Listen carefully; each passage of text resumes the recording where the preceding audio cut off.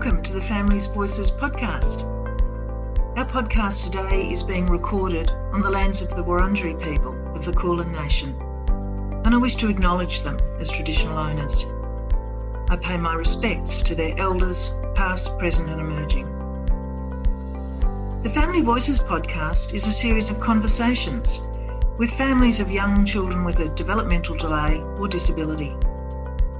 We aim to build parents' knowledge, skills and confidence in navigating early childhood services and supports.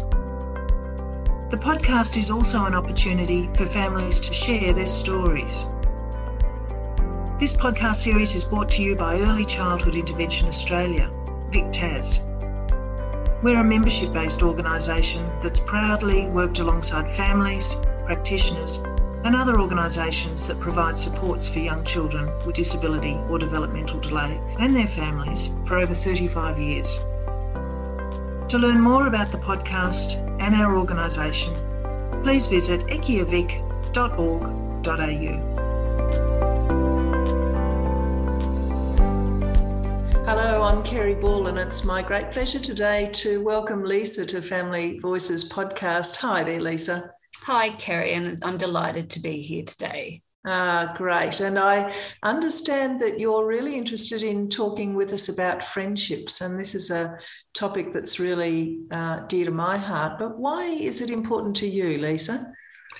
It's important to me because I have a 27-year-old son, Sean, who has Down syndrome, and in the first hours and days after his birth, I had a really strong fear that he was going to grow up and be completely friendless, that we were going to be a family that became much more isolated over time, and that really the only people who would love and care about him would be his dad and I and his older sister. And I guess it was that nightmare really that really gave me the impetus to think, how can I make that different? Because that's not the hopes and dreams that you have for any child. And so I really did, over many years, start really thinking very seriously about what friendship is and why it's important.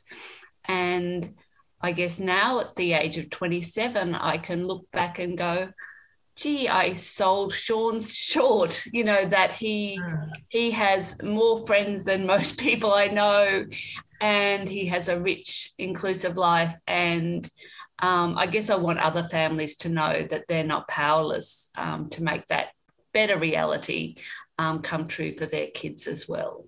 Yeah. Oh, thanks for telling us about that. I think for me, I hear this from so many families about one of their biggest worries in the early days is what you've described. It's about their child being isolated, not having friends and so on. But you really worked on that and thought hard about what you might do about it. And of course, you've already given Sean the credit for doing this and being a young man now with lots of friends. Can you talk a bit more about your experience in those early days and what you think about that, about the parents' early worries? So I guess I think one of the issues is that we grow up in a culture which tells us that people with disability are burdens, that they need to be with their own kind, that unless you can walk and talk and act like a neurotypical person, that other people are going to reject you. And rejection is, part of that experience, but it doesn't need to be the big part. And I think what I've realised is that we also don't understand friendship. So we haven't really thought about why it's important and what are the barriers to friendship for any of us. So one of the big myths about friendship that I want to kind of challenge is the idea that there is nothing we can do to make friendship more possible. So I think that absolutely we can't manufacture a friendship for anyone, but there is lots of things that we can do to make it more possible. So if I think back to those early days, the first thing I needed to do was really to believe that friendship was possible. That Sean didn't need to be fixed. He didn't need to be any different from who he was to be loved in the world and to find his place in the world. And I needed to believe that there would be people in community who saw the gifts that we saw as his family, that would want to hang out with him and that would, enjoy his company. Yeah. And I guess I needed to overcome my own fears that he would be rejected to go to those ordinary places in community. But each time I did that, each time I faced those fears and, took him, whether it was to the play group or the playground or childcare or, the kinder gym or whatever it was, and I saw, people respond to him, that built my courage to keep taking the next step along that ordinary path. Yeah. So it sounds like just part of that was getting out in community, being with other people, and both they and Sean showed you that this was possible and allowed you to believe that it was possible. Am I understanding that correctly? Yeah, I think it was also, I guess, making friendship a priority. Uh-huh. But there's a saying that I really like, which is, the grass is greener where you water it. And I think sometimes we can bemoan our circumstances, if you like, or feel resentful that we've got that, harder path, if you like. And that is a reality. It was certainly not easy to bring home a baby, on oxygen and nasogastric feeds and all the medical kind of stuff. So, I'm not saying that there aren't really practical barriers sometimes to families doing this. I want to keep that real.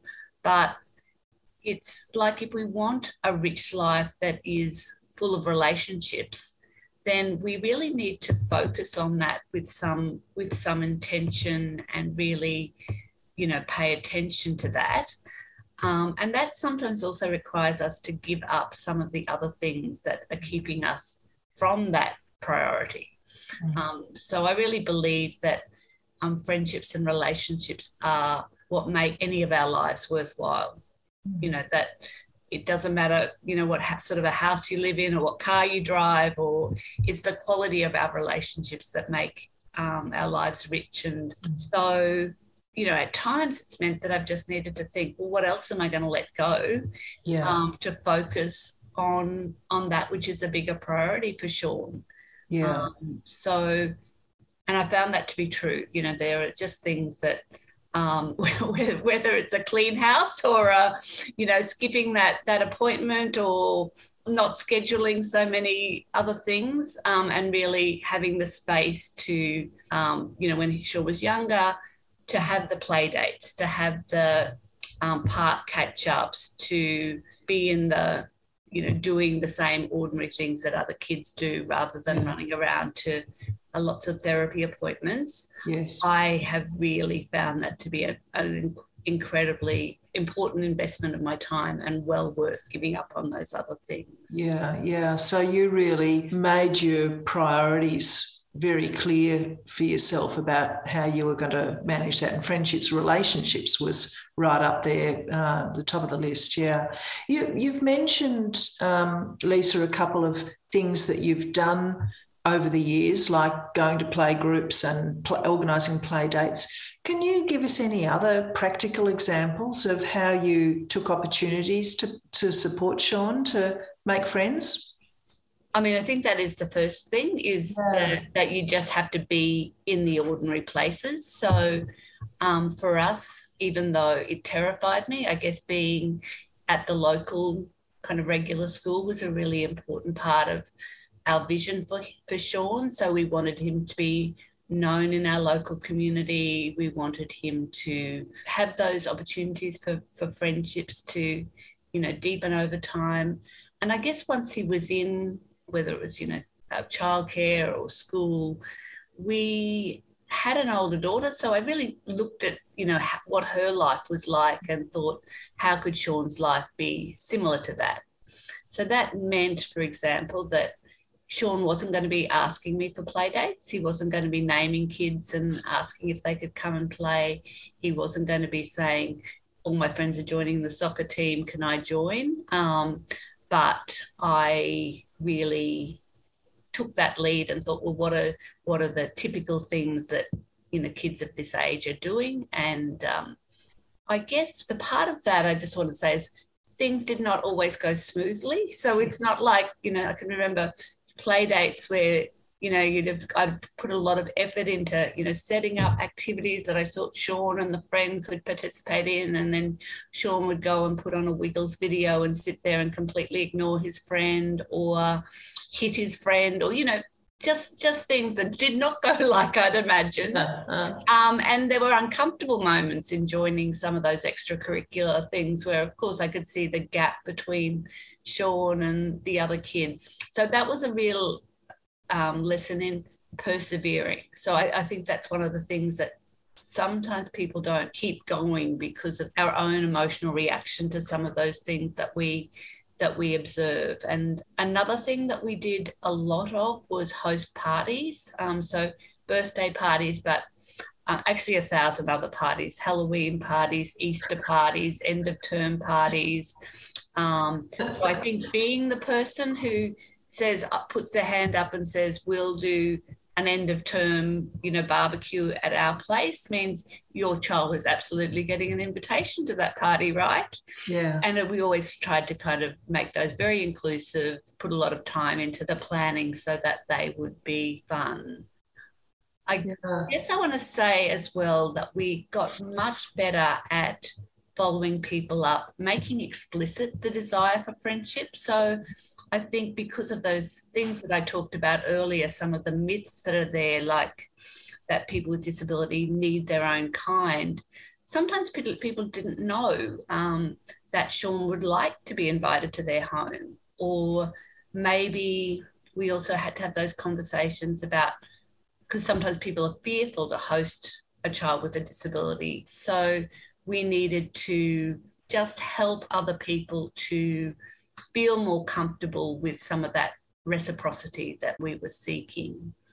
Another thing that I did was I had a list of kids like that. That comes to the intentionality. So yes. I would be always thinking, okay, so who are the kids who seem interested in Sean? And, what's a way, if it wasn't a play date, what's a way that we could initiate something so that they could spend more time together. So I still do that. I still have a list of people who we were trying to maintain a friendship with Sean. Sean has always loved birthdays, so he's always been very interested in his birthday.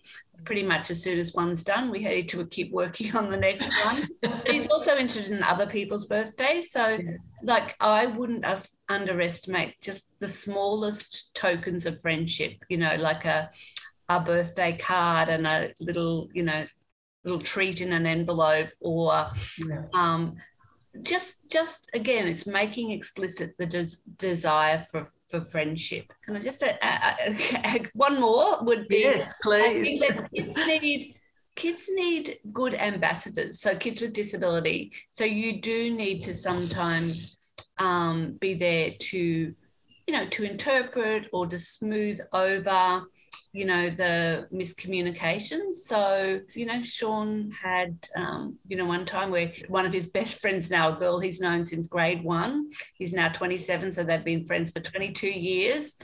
Oh. He strangled her, at school. I was mortified. So, but actually going to the parents, going to Harriet and really smoothing that over rather than hiding or not facing that was really important, I think, in maintaining that relationship. Yeah, you're really just, as you say, prioritising friendships and being an ambassador, as you say, supporting it all the way. I think you're right. You talk about perseverance and courage, and I think they're good words to be using too, because you've prioritised, you've really put your efforts into it and have seen the benefits of that. That's great to hear those practical tips. As you talk about courage, Kerry, I guess I'm thinking also of the importance of taking some risks. So that became increasingly important as Sean grew older. You know, so he got invited sometimes when he was in that early high school time, you know, to go out with his friends to South Bank in Brisbane. And I thought, oh my God, that could go very badly. He's not very, you know, safe. You know what? It's a big responsibility for them.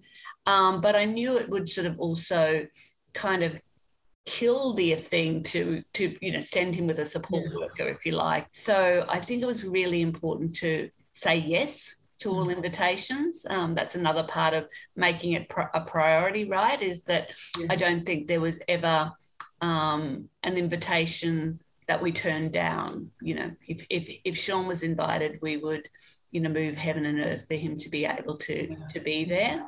But also that we tried to take some risks and just kind of work out some contingency plans so it would be safe. People wouldn't be left exposed or etc. Either Sean or the people who had made the invitation. And also I got much better in terms of kind of what I call closing the deal. And that's, you know, I guess where people say, we must catch up. Yes. And that hangs there and nobody takes the first step of actually going, that'd be great. Sean would love to catch up, and proposing the date and following it through. And I think actually all of us would benefit from a bit more of that approach time. Yeah. And I guess another part for me of the courage piece is actually facing our own fears and vulnerability and not letting that be a barrier. So, you know, feeling the fear and doing it anyway. And sometimes an idea that gets in our head is that it's not a real friendship unless it's kind of 50% reciprocal, you know, like that, you know, we invite once and then we wait for the return invite, and then we don't invite again until we've had that return invite. And I actually think that's very self-defeating when we've got kids with disability, for those reasons that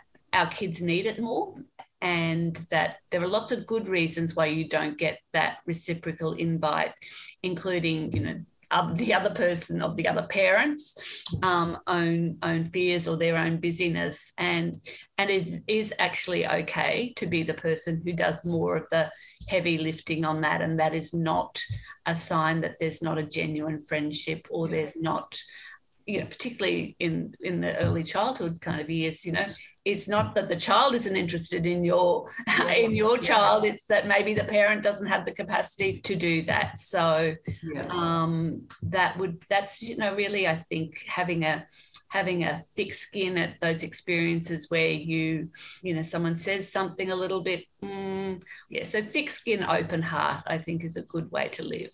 Yeah, that's a nice way to think about it. And you've given us some other nice little catchphrases too, I think, Lisa, about sealing the deal and so on. And isn't it so for all of us in our relationships and friendships that's the give and take is not always 50-50. In fact, mostly it's a bit of a roller coaster, isn't it, where one person will be putting in at times and then pulling back. And it's more like a dance, isn't it, the way we manage that? Yeah. But you've had to manage that at times for and on behalf of Sean. Yeah. And I think we still have, you know, so Sean's been living in his own home now for 3 years, and we still have some strategies to do that. So he's still hosting big parties. COVID almost killed him, of course. It was like, oh my God, he really couldn't understand all of that, why you couldn't still have 100 people crammed into his apartment. But we worked through that.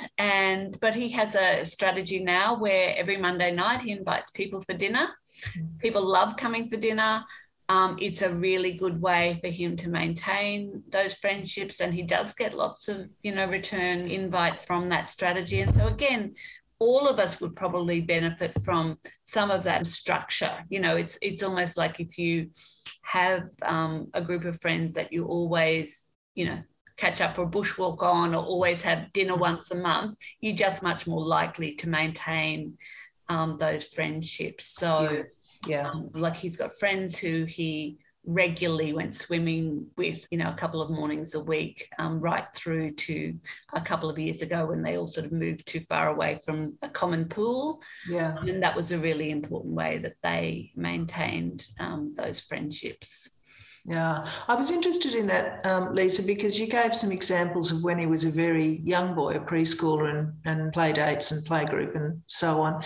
In his school years, were there friendships developed through either arts or leisure or sports activities that he was interested in? So I guess probably most of the activities early on were, there was, the groups of kids that he went to school with and then local community kids. So it probably wasn't until high school where I would see that those groups were a little bit separate, if you like. Yeah.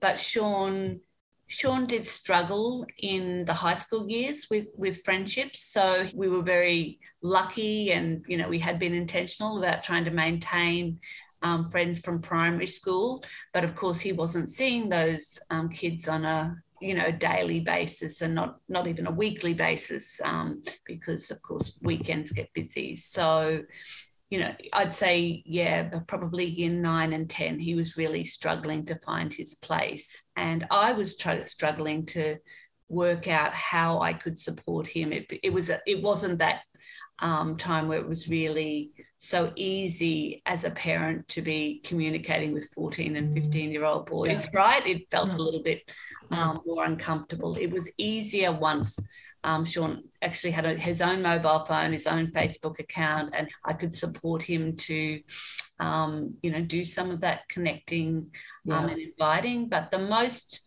potent thing that we did was that he joined the rugby program, and those boys absolutely became his tribe. So he and that was a bit of an effort because he wasn't really a rugby player, and he liked spectating really, and so we would drive all around Brisbane so he could be part of that rugby program and be a really regular participator. And I would say he went from being pretty, lonely and struggling to find his place, at least in the high school environment, to absolutely finding his tribe and his people. And he's going off on the weekend to an engagement party of one of the boys that he went to school with. And so I think that was a real lesson to me that we have to be a bit of a detective at times. We need to work out in this school or in this community, what are the places that, and we need to try, it's trial and error. Not everything that we do will work. But once we know, we tune into who our child is and what they're likely to be interested in, where they're more likely to find their tribe. Yeah. So he wasn't going to find his tribe in the orchestra. That wasn't going to be him. Yeah. So I kind of knew that. So that I guess that's what I think. You're tuning into their interests, and then you're being a bit of a detective, because Sean wasn't able to tell me about all the things, at school. I'd often be talking to the parents of, the boys and saying, what are the things that are big in this school? Yes. I mean, I'd read the school newsletters and things like that, but sometimes there's just a piece that's missing from that kind of formal information. So really, I was often asking throughout the years, parents of boys around the same age, what's cool at this age? What are the things that, I should be introducing Sean to? And if we were hosting a party or we were, hosting a child, knowing the things that other boys were doing at the same age was really valuable intel. So both following Sean's interests at the time, but also extending them by knowing what peer group, what the other kids were into and doing. And I think there's something around what I would say is now I've just got such a pattern of seeing opportunities. So I still have now it's a little blue book, but it used to be a little black book where I would write down kids' names and try and get contact details, etc. And I also just every time an idea popped into my head, maybe Sean might be, I'd hear of an activity in the community, I would write it down just so that I didn't forget it, because at times I did feel like I wasn't that inspired, right? or it was hard to imagine. So you go along and things are working really well for a while, and it's got lots of activity and lots of things happening, and then you get a bit of a lull, and that's okay to have a lull for a little while, but if it goes on too long, you have to refocus. So I would just write things down, and then that would help me to, at those times where you thought, actually, Sean's ready for something new. Yes. Or some things have fallen away, so what else do we need to be putting in place to rebuild that? It seems to me, Lisa, that the focus you've had on friendships has just continued all through Sean's life. The other thing I'm thinking about is what a social being you have needed to be in terms of following up on all of these things. You've really needed to step out and be very proactive about this, but now the fruits of it all are there for you, and you've described Sean's life now. It's inspiring. I think that I guess what I would want to say is that I'm aware that talking about it in that way can feel like a lot of work. Mm-hmm. But what I found is that it has meant we are not so reliant on formal services. So I know for lots of families, they're really concerned about the future of the NDIS and whether the funding will be there in the future. And I guess what I didn't say is that some of this focus on friendship is absolutely about who will be there for Sean when we're no longer around, right? Yeah. That is the big fear that we have as parents, right? So I feel really confident at the age Sean is now that he is he's had people who are completely committed to him and have been now for several decades in his life. And he has a sense of himself. I think that's the other thing that friendship gives you. It gives you a sense of yourself as valuable and important. And he is now making friends well and truly independently of us. And there are just people who are really, really committed to him. And it means that, we have people just offering to, pick him up and take him to parties. And that's been happening since kids had their licenses, right? So we haven't been thinking, we need, a support worker on the weekend so Sean can have community access. That is not something we've ever needed to think about. He has some paid support to enable him to live independently, but he lives with a non-disabled flatmate with just a bit of drop-in support, and the rest of his life is really very ordinary because he has all of these relationships, freely given relationships that enable him to live a life. So you're really emphasising then that not wanting to be reliant on formal supports, but rather to kind of mobilise all the informal supports that are available through family and friends, and friendships in particular you've talked about. And I think, Lisa, you talked about that even when he was a very young child. You said you were prioritising going to ordinary places, doing ordinary things with him over therapy appointments at times, because your emphasis was on developing these relationships with others. Yeah, and it became really clear, particularly when Sean was in school, that I had the choice to drive across town to lots of after-school therapy appointments, or we could spend some time in the park with one of his school friends, or, go to the Auskick that was at the school. And that felt very different. And it was incredibly freeing to actually go. Two things. One, Sean doesn't need to be fixed. He needs to be supported in some things, and we would dip in and out of therapy, but I didn't want his memories of his childhood to be of driving across Brisbane and sitting in a therapist's office. I wanted his memories to be of that ordinary life.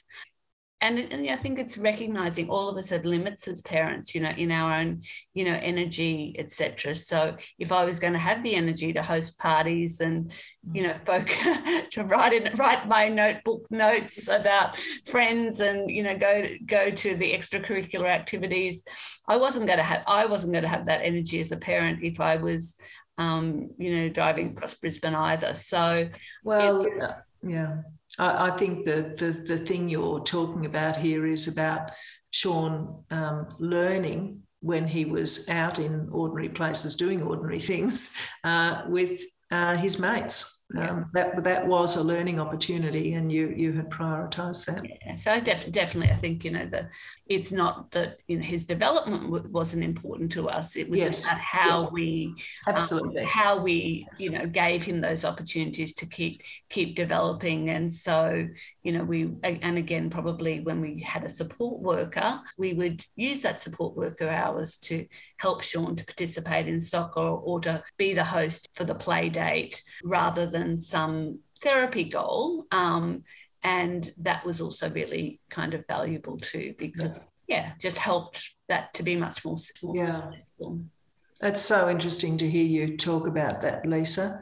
One of the things that you've mentioned is you've talked about people with a disability having an inclusive life.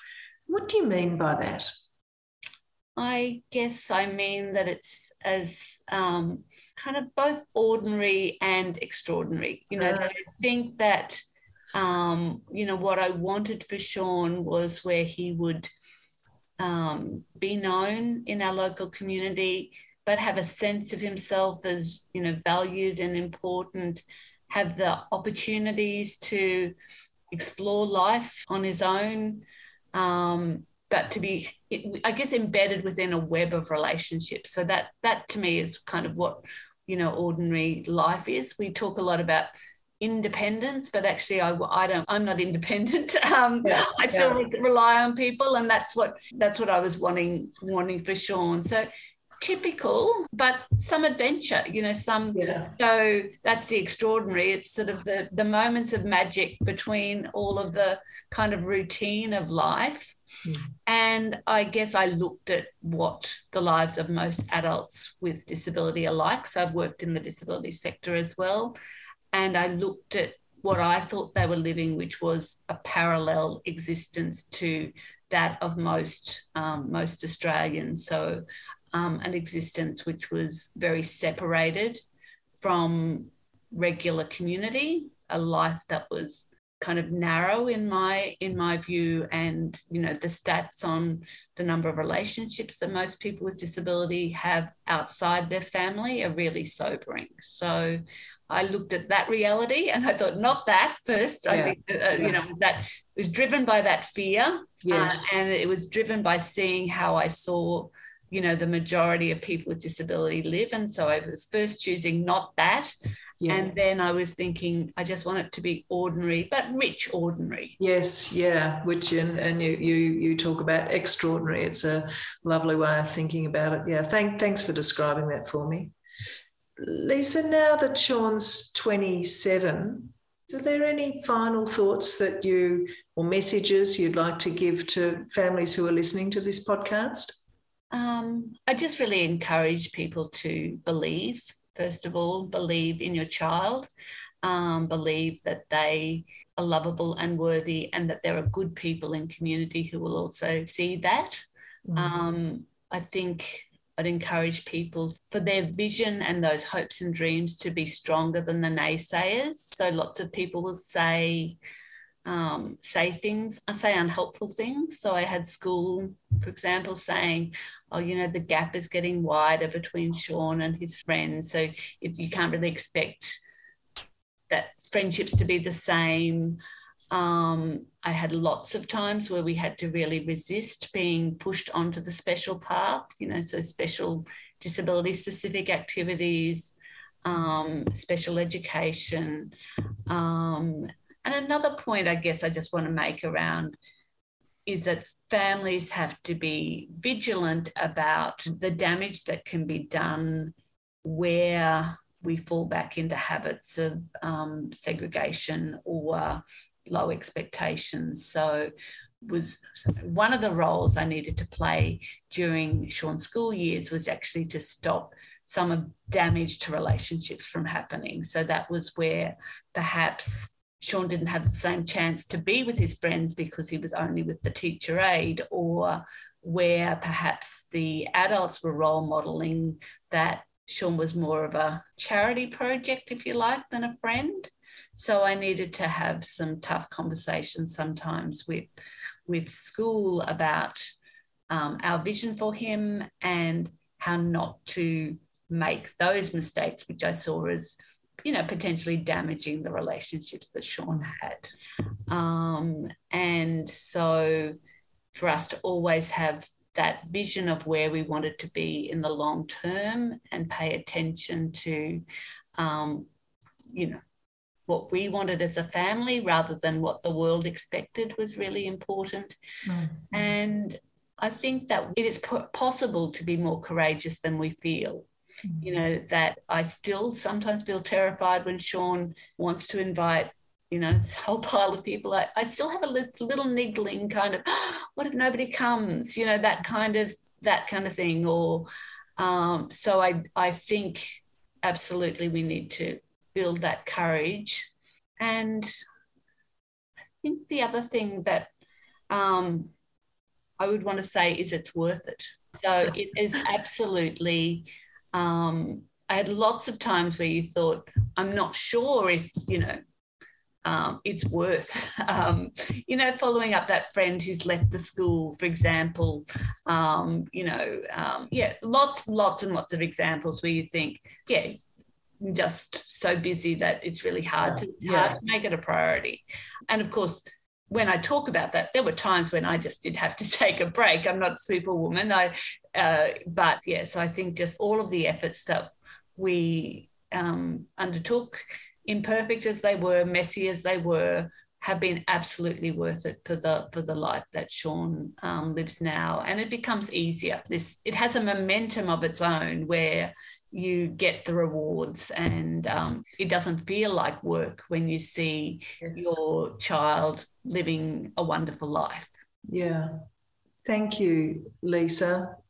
Thank you for sharing all your thoughts about, Sean's ordinary and extraordinary life, and your commitment to supporting friendships. I think there's really important things for us to be learning from your words of wisdom. So thanks so much for joining our podcast. Thank you for the opportunity. As you can tell, it's a topic I'm very passionate about. So, yes. And I wish your listeners well.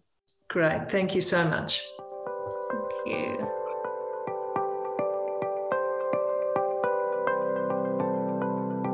Parents have often shared with me their worries about whether their child will have friends in the future and their concern about the isolation they might experience later in life. Lisa said this was a very real fear for her when Sean was an infant, but she turned this into a vision of an inclusive life for Sean. For Lisa, that means both an ordinary and an extraordinary life. She discussed this with us in terms of Sean having a sense of himself, opportunities to explore life, and being embedded in what she called a web of relationships. Supporting Sean to meet other children, make friends, and maintain friendships became a priority for Lisa. At times, it took precedence over other things like therapy appointments, so that she could help Sean learn and develop in what she referred to as ordinary places or activities, like playgroup, the playground, play dates, and parties. Lisa said this really started with her believing that friendships were possible. She then became really intentional in making sure it happened, putting friendships at the top of the list among the busyness of family life. Lisa shared practical strategies with us, like using structure and shared interests, and also what she called sealing the deal, not leaving opportunities to chance. She acknowledged that this took perseverance and even courage at times. But I found her description of Sean's ordinary and extraordinary life now as a young man really uplifting.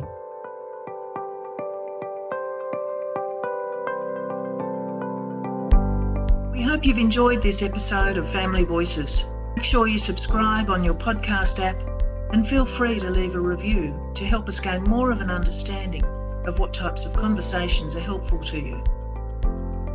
More information about the podcast can be found on ekiavic.org.au. Until next time, thank you for listening.